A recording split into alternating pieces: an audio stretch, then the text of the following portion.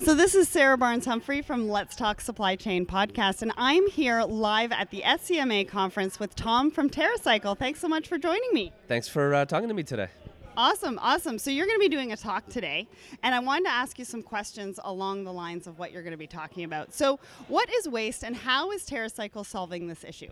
Gosh, that's a really good question. So waste is something that we're willing to pay to get rid of. That's one way to think about it, because if it wasn't that, it would just be a material that has value, right?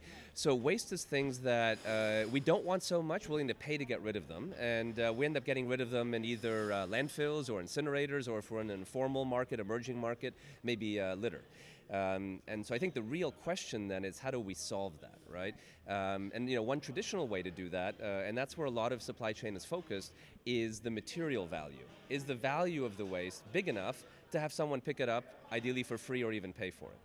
But what I'll be chatting about here is, because that's the low-hanging fruit, is how do you do that where there's no way that the waste value will be enough to pay to fund someone to be able to pick it up and process it? And how do you tease out other parts of value so that someone is willing to have that not end up in a landfill or incinerator? Yeah, absolutely. So, and then how is TerraCycle helping to shape the new mindset and helping supply chain professionals to rethink supply chain to be more circular and have massive corporate change?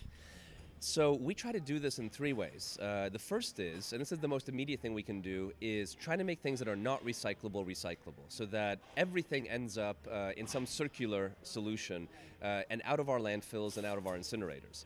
That's the most immediate. And then the second is, how do we start integrating waste back into our supply chain? So that it's not just getting rid of it, but actually using it, because to get rid of it, you need someone using it. And the more you create that circle, the better.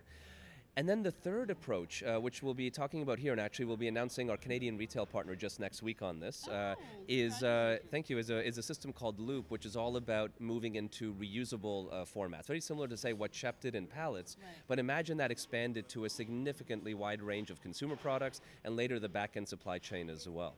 And I think a big part of this is, how do you use existing supply chains to do more than necessarily create brand new ones? Absolutely. And then, but why should companies care? Why should, a lot of supply chain companies, we're traditional in our thinking, we are starting to change, but sometimes they're like, why should we care? Even consumers sometimes, right? Like, why should we put that extra effort in and that kind of stuff? So can you talk a little bit about that? Yeah, so there's two ways to think about this, and one is, the most important thing to think about, in this whole thing is, how do we play into the mindset of the person who doesn't care? I'm going to explain in a minute why they should, but I'm not going to convince everyone to, right?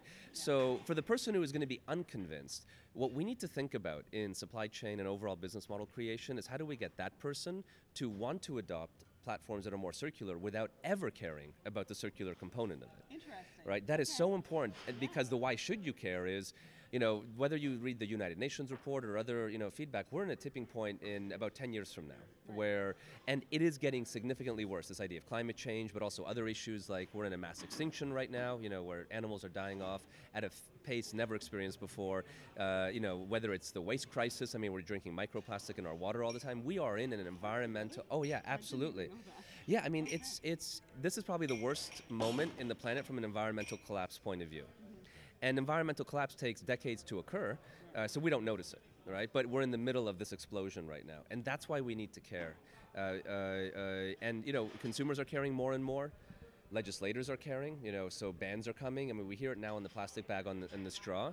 But say in Europe, which is a leading indicator of this, European legislation will come to Canada at some point soon. They're banning much bigger swaths of things, like just the whole idea of disposable food packaging, is being debated right now. So consumers care, and that's important because consumers drive the economic equation. But legislators are starting to care, and laws will come. But today, we also need to think about ways to solve for the people who don't.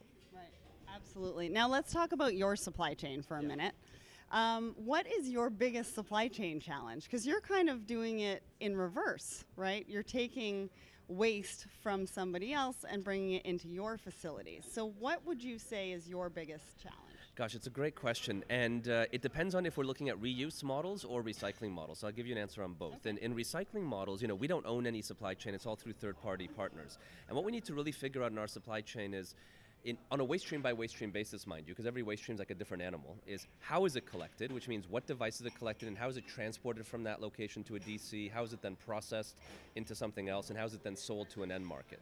And we have to do that really on a waste stream by waste stream basis, and try to be as nimble as possible. I think that's one of the key pieces for us is we need to be thinking about lots of small supply chains and the ability to change those supply chains quickly as new innovations roll out.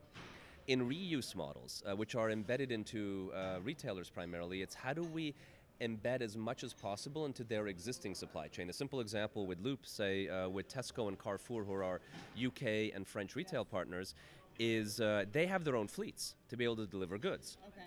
It's very important that those fleets are able to pick up the used packaging from the consumer on the way back, partly because they're backhauling empty anyway. Yeah. But So you're filling trucks regardless.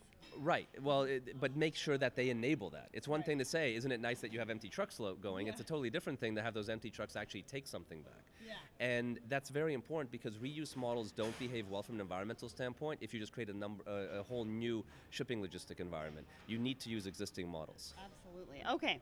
So now I just want to talk about your inbound supply chain. You did just talk about it a little bit, but how do you maintain the consistency with so many moving parts? Because you just touched on that, right? You've got a lot of moving parts. You're working with a lot of partners. You've got individual companies that are doing this. You've got large corporations that have their own fleets doing this. How do you maintain that consistency? It's a good question, and so two ways. I think one is we don't ever try to do we don't ever try to do what someone already does. So we'll never own a truck. We'll never own a distribution center.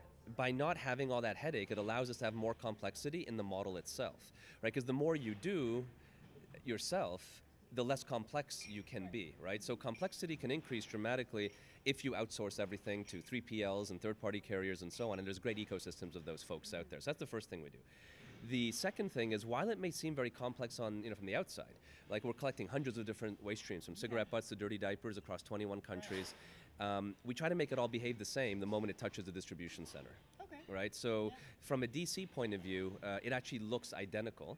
But what it's dealing with on the outside may look very different to the consumer. Even something like the TerraCycle branded programs, which are all about recycling, and the Loop branded programs that are all about reuse, they may seem completely different in how they behave, but on the internal mode, they're actually very, very similar. So we can leverage the capabilities that we have. Yeah, so you wouldn't know it, but the engine, it's sort of like, a car may look different, many different varieties, but the engine may be the same in all of them.